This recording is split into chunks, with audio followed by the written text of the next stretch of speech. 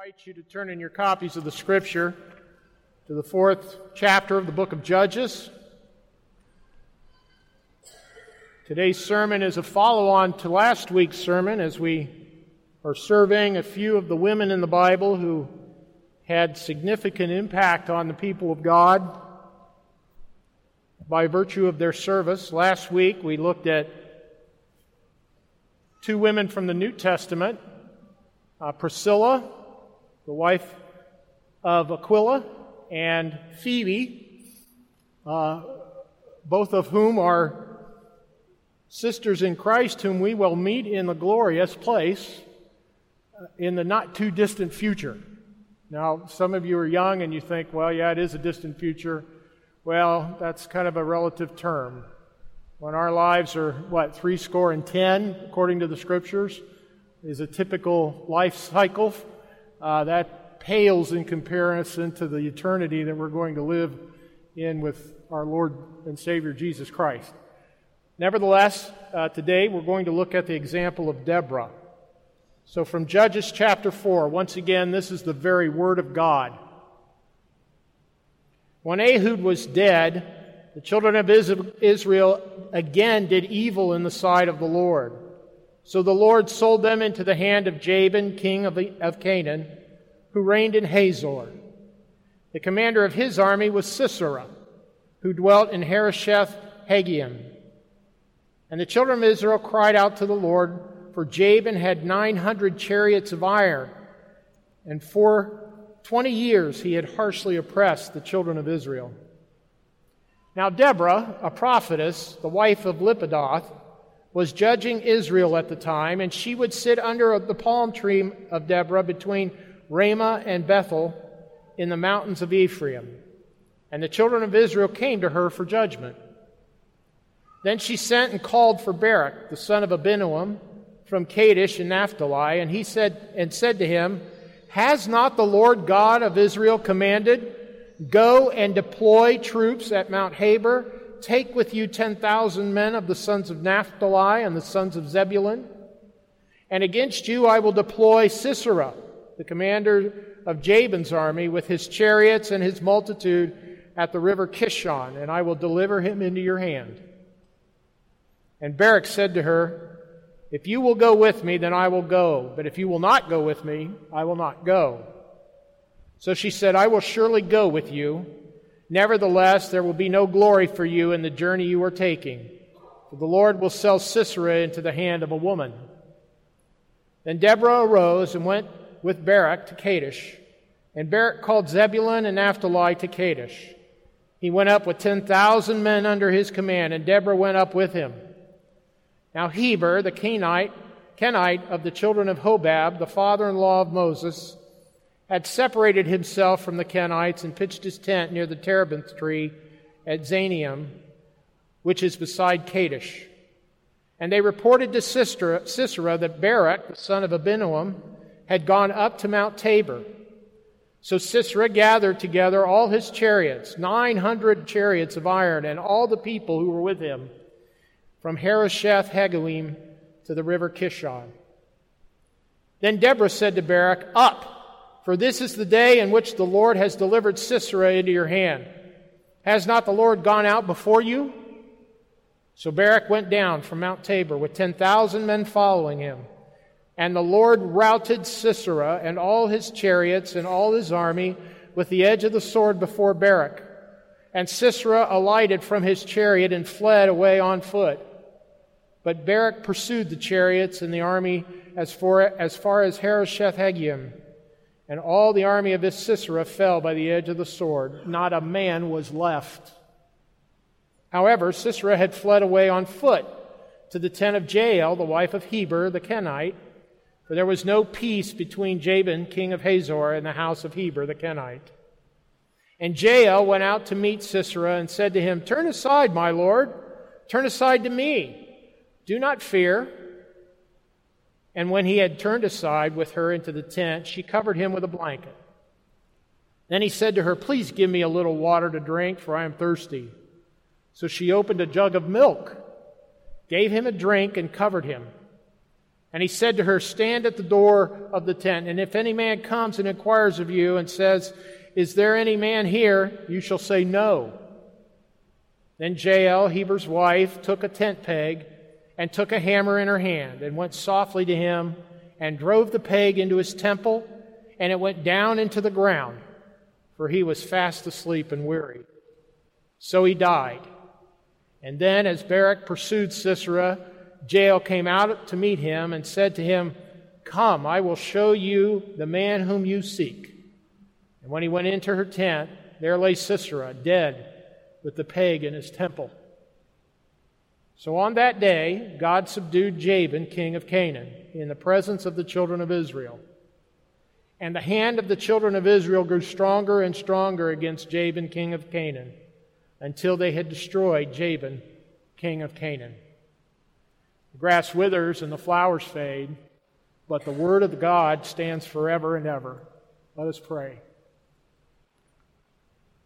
Father, the drama that we've just read about that happened so many centuries ago, yea, even millennia, is just as true today as it was then, that you raise up deliverers in the midst of tyrannies, and you put down the tyrannical by the power of your word.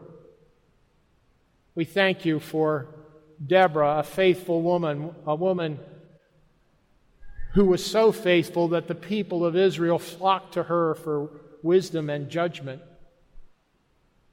I pray that you would give Trinity women of that character, of that esteem, not just for our sakes, but for the sakes of their families and the sakes of your people and this area in which we live, this geographic area. Father, we thank you also that you gave a weak man victory in the person of Barak. Father, we have a church of weak men. We admit that. Would you be so kind as to give us victory in this day? Father, we thank you for crafting your story where you elevate the weak things of this earth to confound the wise and the pride-filled peoples of this land. May we see your mighty hand work as it did in the days of Deborah, even today. And we commit this to your care, knowing that you and your Son, Jesus Christ, who sits at your right hand until you make his enemies a footstool, rule and reign over all nations. And with that in mind, we take comfort, Lord, and rejoice that we serve the King of Kings and Lord of Lords. For it's in his name we pray. Amen. As I mentioned before, we're in the midst of surveying the lives of some profoundly faithful women in the Scriptures. And today we're going to consider the example of Deborah from Judges 4. Now, the purpose of this survey is to consider several objections to the didactic teachings of the Scriptures that we considered 2 weeks ago from 1 Timothy chapter 2, where the Apostle Paul wrote these words, "I desire, therefore, that the men pray everywhere, lifting up holy hands without wrath and doubting. In like manner also that the women adore themselves in modest apparel, with propriety and moderation, not with braided hair or gold or pearls or costly clothing, but which is proper for women professing godliness with good works. Let a woman learn in silence with all submission, and do not permit a woman to teach or to have authority over a man, but to be in silence. For Adam was formed first, then Eve. And Adam was not deceived, but the woman, being deceived, fell into transgression. Nevertheless, she will be saved in childbearing, if they continue in faith, love, and holiness with self-control." Brethren, as we consider Deborah's example in light of Paul's teaching, we must not overlook the setting in which the account of Deborah's significance is placed. Context is everything, as some of our Reformed teachers teach us about interpreting the Scriptures. In the book of Judges, we find an unusual cyclical pattern that we don't find in other places in Scripture. It teaches us of an Israelite people who had been delivered from the Egyptians and given a promised land, but much like their failings before God to initially enter that land, now they have failed to fully take the land as God had instructed them. And they are suffering the consequences. Evil kings are rising up and by their tyrannies are suppressing the people of God. A familiar cycle begins with the people sinning against God and being judged by God, then repenting and crying out to God, and then being restored. And this happens time and again. But the book ends with an alarming conclusion. Everyone did what was right in his own eyes. This whole period of time where the people of Israel cyclically go through this sinning and then God's judgment, where God then provides a deliverer, and as they call out to Him, He raises them back up. It happens over and over, and they don't learn from that cycle. Unfortunately, that too often is the case with us, isn't it?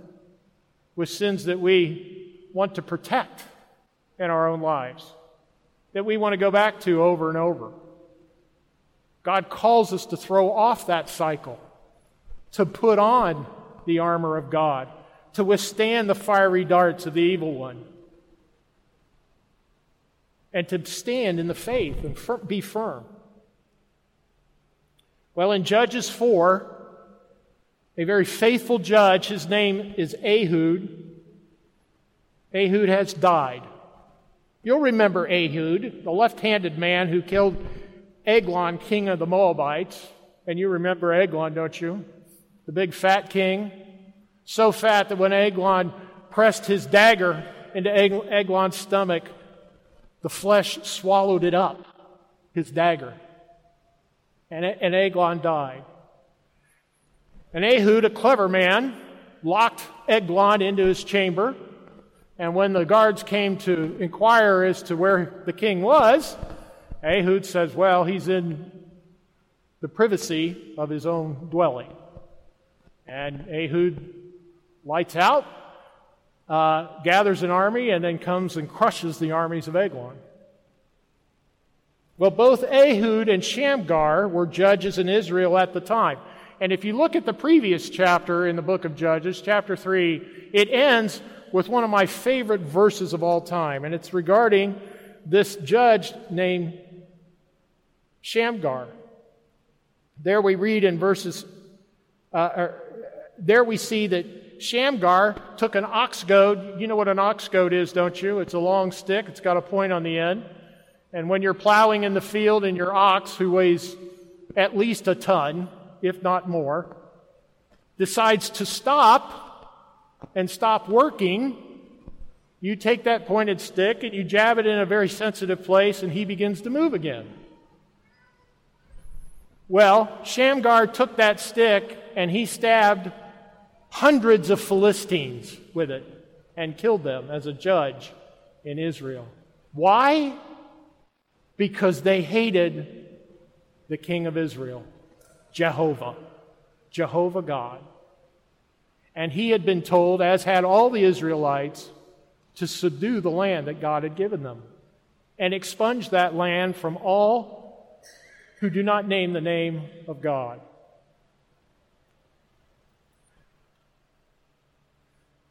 Well, it's in this circumstance, these two men, we don't know if Shamgar has died. All we know is that we have this one verse about Shamgar. There is one other place where Shamgar is mentioned. We'll look at that here in a moment. But we don't know if Shamgar continues to judge Israel, but God does tell us that the people of Israel at the death of Ehud fall back into this cycle where they are embracing their sin once again, and God is bringing judgment. And this time He brings judgment by way of the king of Canaan, Jabin. And Jabin's a tyrant. Nevertheless, God raises up another judge, but this judge is a very unusual judge. This is a woman. In verse 4 of our text, we learn two things about Deborah that are very important and give us clarity as to her importance in Israel. Verse 4 reads, "Now Deborah, a prophetess, the wife of Lapidoth, was judging Israel at the time." The phraseology of this verse has some importance. Deborah's title is that of prophetess. By the way, the Bible only speaks of 8 prophetesses, if I can say it that way, if that's the plural of prophetess. 8 prophetesses in all of the Scriptures. One of them is that title is given to Jezebel, who was not a righteous prophetess. She was a very unrighteous woman. So 7 of the women in Scripture are spoken of as prophetesses, one of which was Deborah. This is a special class of person in Israel, a prophet.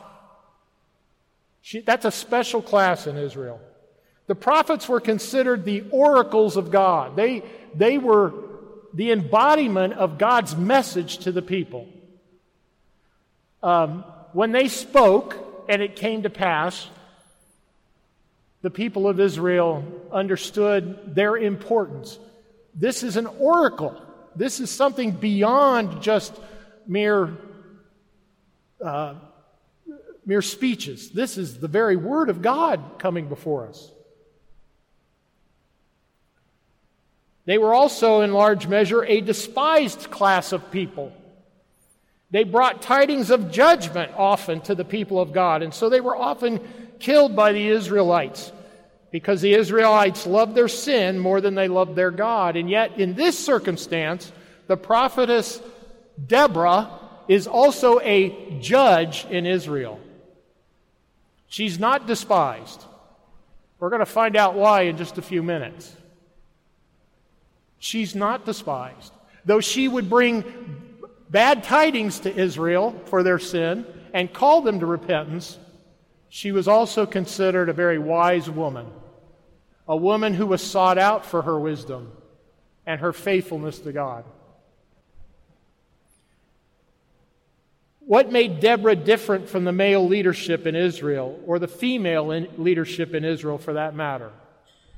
After all, in Isaiah 3:12, a chapter that describes the judgment of God that was brought against Jerusalem as well as Judah, part of God's judgment on His people is that they would be ruled by children and women. God says, "This is how I judge my own people." And yet He's raised up Deborah at this time to judge the people. So again, what made Deborah unique is at this time and in this place? What was it? I believe that part of the answer is found in Deborah and Barak's song in the very next chapter in the book of Judges, recorded in Judges chapter 5. Now, just parenthetically, when something significant happens in the history of the people of Israel, almost always you see a song written about it. Almost always a song is written about it. For instance, Moses, at the end of the book of Deuteronomy, he's about to die because he's told he can't go into the promised land. And yet they're on the verge of entering the promised land, and what does Moses do? He writes a song. It's a very long song, actually, but he writes a song. Remember Habakkuk, when I preached from the book of Habakkuk? Habakkuk looks at the people of Israel, he laments the fact that they're so sinful, says, "God, do something about this. This is terrible." He's up on a high tower on the wall of Jerusalem, calling for God to do something. Do something. Correct these people. God says, "You don't realize what you're bargaining for, Habakkuk. I'm going to do that, but I'm going to bring a more wicked people than they to judge that wicked people." And Habakkuk reels in horror. He reels back in horror, and then he comes to his senses. "You are the sovereign living God.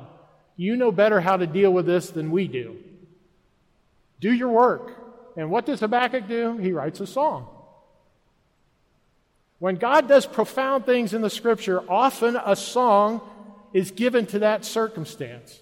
And in chapter 5 of Judges is a long song that both Barak and Deborah pen for the people of God. Part of that song in verses 6 and 7 teach us a little bit about Deborah that I think is very important.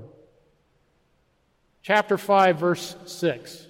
In the days of Shamgar, son of Anath, in the days of Jael, so Shamgar is likely still alive at this point in time, the highways were deserted and the travelers walked along the byways.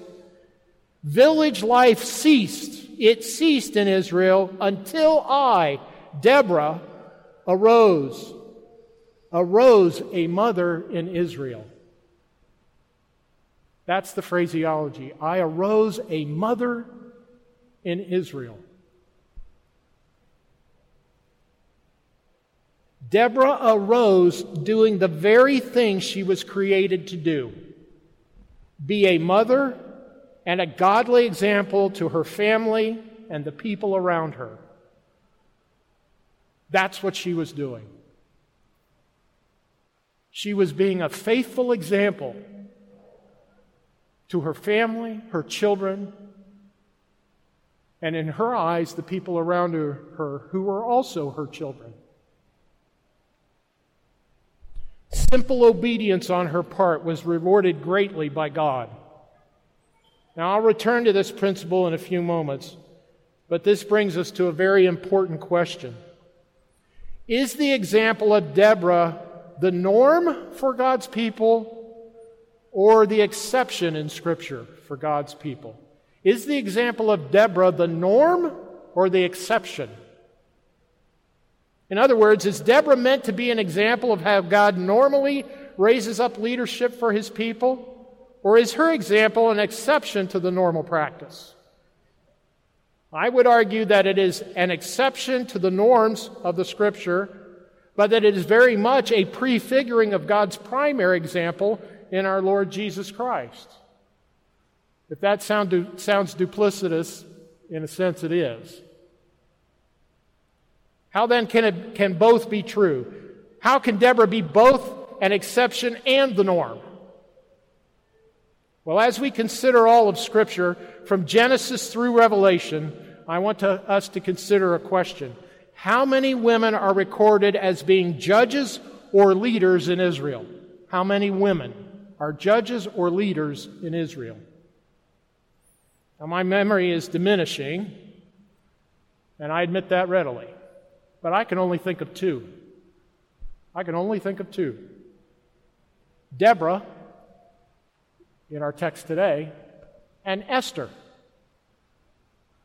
who Isaac taught on just this past few months. Of these two, Deborah stands alone as a judge in Israel. Esther did not have that privilege. The norm of the Scriptures is that God raises up men to lead His people in deliverance. However, on occasion, in the midst of God's judgment upon His people, God chooses a woman to be His means of deliverance. Now, in both exceptional cases, Deborah and Esther, male leadership was not completely absent from the circumstances.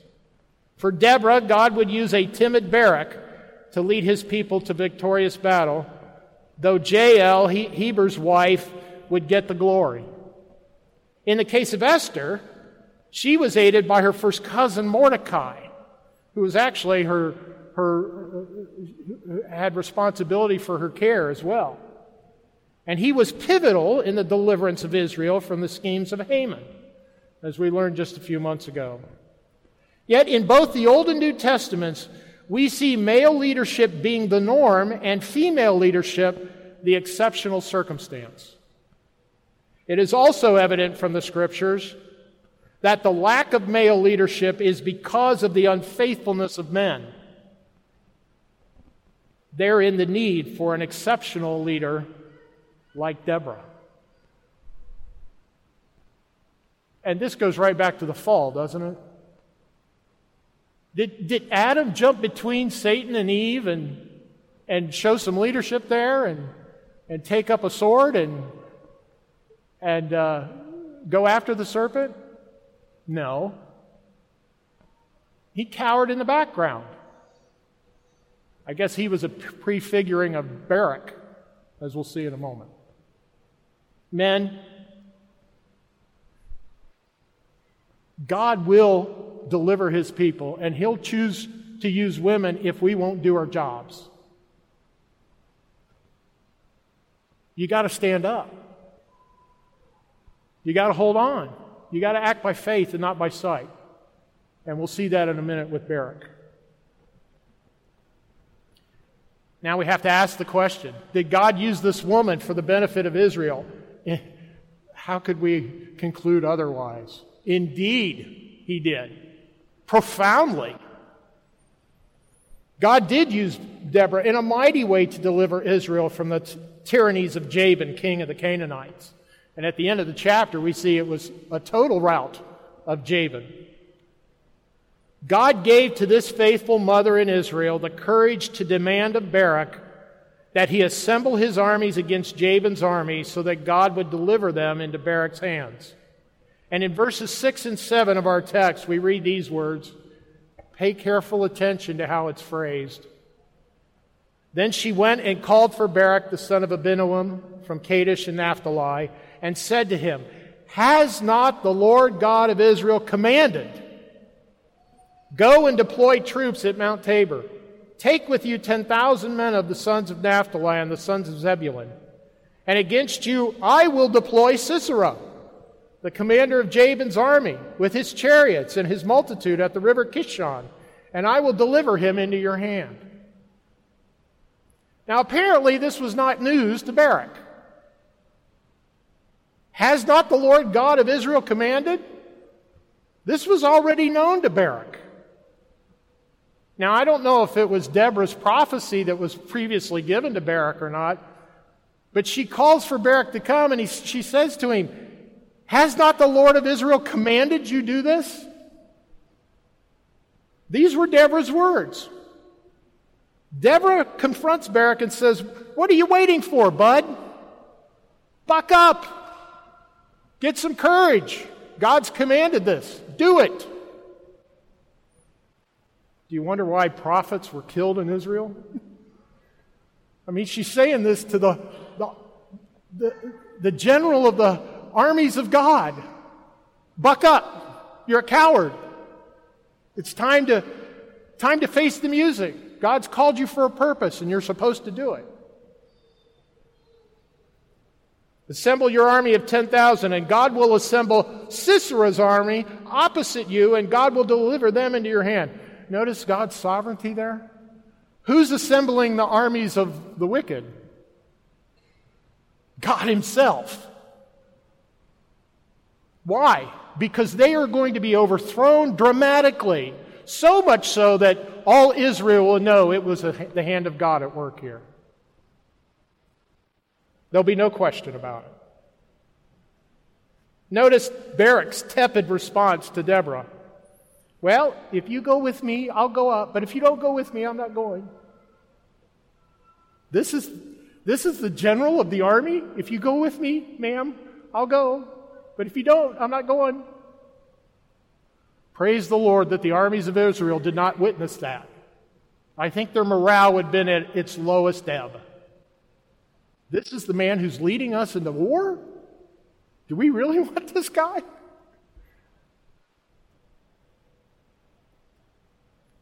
Again, notice that God deploys the pagan army against Israel in verse 7. And by the way, brethren, this is no ragtag army. It's not an ill-equipped army. They possess the most modern armament of the day, chariots.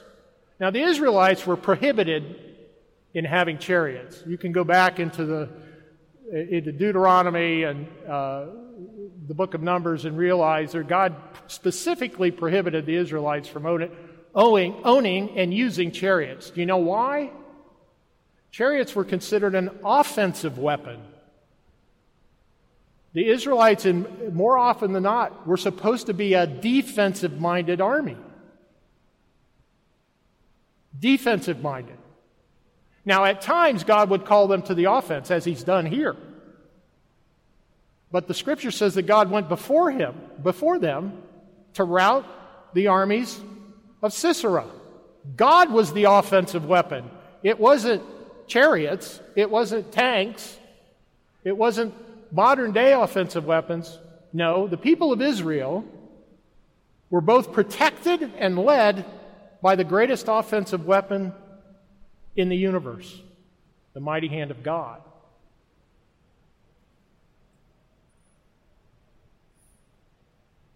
Sisera's army possesses the greatest armament of the day, and not just a few chariots. They have 900 iron chariots, according to verse 3. Well, you might say it's unlikely that they were all employed in the battle. After all, he probably held most of them in reserve, didn't he? Well, in verses 12 through 14, God records that all his chariots and all his men were assembled for this battle, and they were completely routed. All the strength of Jabin, the king of the Canaanites, and Sisera, his chief marshal on the field, all their might was deployed, and all their might was destroyed by the greatest offensive weapon known in the universe, the mighty hand of God. Brethren, God's dramatic deliverance of Israel happened against a substantial foe.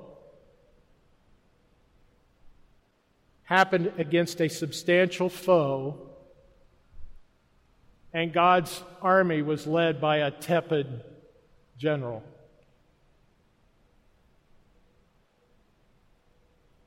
We need to learn how God tells stories to us. We need to look for these details. The Bible teaches us that God uses the weak things of the world to subdue the mighty. The weak things of the world to subdue the mighty. And right here's a very substantial example. Does not God say, I am the Lord, I do not change. Therefore, you are not consumed, O sons of Jacob. Malachi 3:6. So this brings us to the application of the passage. How does Deborah's example compare to that of Christ? That's the question I want to answer. Deborah was a mother in Israel whose faithful obedience was rewarded by God with special gifting. Let me say that again. Her faithful obedience was rewarded by God with special gifting. In a time when Israel was unfaithful, Deborah was a shining light to the people of God of faithfulness. Furthermore, her faithfulness was mature in that she exhibited much self-control. The kind of self-control Paul describes in 1 Timothy 2:15, the end of that portion that I read earlier from 1 Timothy 2. It seems evident from Judges 4 that Deborah had substantially more courage than Barak, and likely could have raised an army from the people of God to crush Sisera's army. She could have done it herself. Yet Deborah did not leap ahead of God's revelation regarding the overthrow of the tyrant King Jabin. Remember what she said? Has not the Lord commanded? You, Barak, are to assemble this army, and he's going to bring Sisera's army against you, and you're going to rout them. When Barak retorted, well, if you go with me, I'll go, but if you don't go with me, I won't go. It would have been easy for Deborah to say, get out of my tent. I'll do it. If you're not going to do it, I'll do it. But she didn't do that. She said, I will go with you, but this is your work, not my work. This is your work. That's self-control. Deborah did not leap ahead of God's revelation regarding the overthrow of the tyrant King Jabin. No, she remained faithful to the end, affirming with all courage the necessity of Barak to lead the armies of Israel, as God had commanded both Barak and Deborah. Someday I hope to ask her if she had her doubts that day. I mean, she put her faith and trust in this guy too. When we get to heaven, I'm going to ask her, did you have any doubts about that? I'll be anxious to hear the answer. Not only did she insist Barak lead the armies of God, she remained on the heights of Mount Tabor as an observer of the great battle that ended Jabin's tyrannies. She didn't go down into the battle. She remained on the mountaintop, likely in prayer for Barak and the armies of Israel. She did not go ahead of God in these things. She remained faithfully obedient.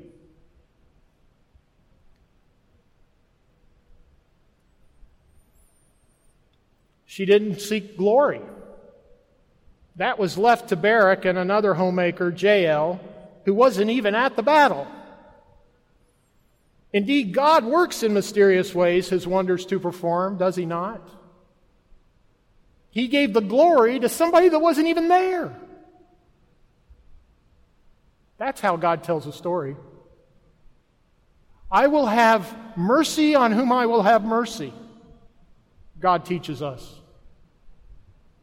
And we are to rest in that, with every confidence that God will show us that in due time, as He did with the people of Israel. Now, I pose the question, does Deborah's example, how does it compare to Christ's? Consider the example of Jesus Christ. He was born a king, but without the pomp and circumstance, save for the proclamation of the heavenly host and the worship of foreign wise men. That's the only way we know that he was born a king. His life was threatened by the Roman magistrate at his birth. His family flees to a pagan country for safe hiding, only to return to his own people who despised and rejected him. How many of you would have chosen that lifestyle? He was a man of sorrows and acquainted with grief. He wept over Jerusalem, the city of peace. That's what Jerusalem means. As the Prince of Peace.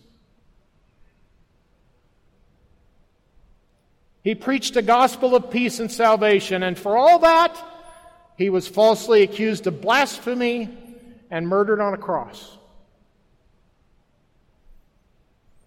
But God was not done with the story. Jesus rose from the dead on the third day and overthrew all history in those two acts, dying on the cross and rising again. Sin, where is your sting? Death, tell me, where is your victory? Because in Christ Jesus, both were overthrown. Just as Deborah did not presume upon God's favor and endeavor to go before God in the battle against Sisera's army, Jesus faithfully did the will of the Father, as he said over and over again and is recorded in John's Gospel. To the very end, he did the will of the Father, and his reward is to sit at the right hand of the Father until his enemies are made a footstool for his feet. God the Father is the great judge of his enemies. He determines their demise and will bring it to fruition. Our duty is to remain faithful to him, and he will use his own special people in subduing the earth. So how do we do it? James teaches us this. James 4:10. Humble yourselves in the sight of the Lord, and he will lift you up. Let us pray.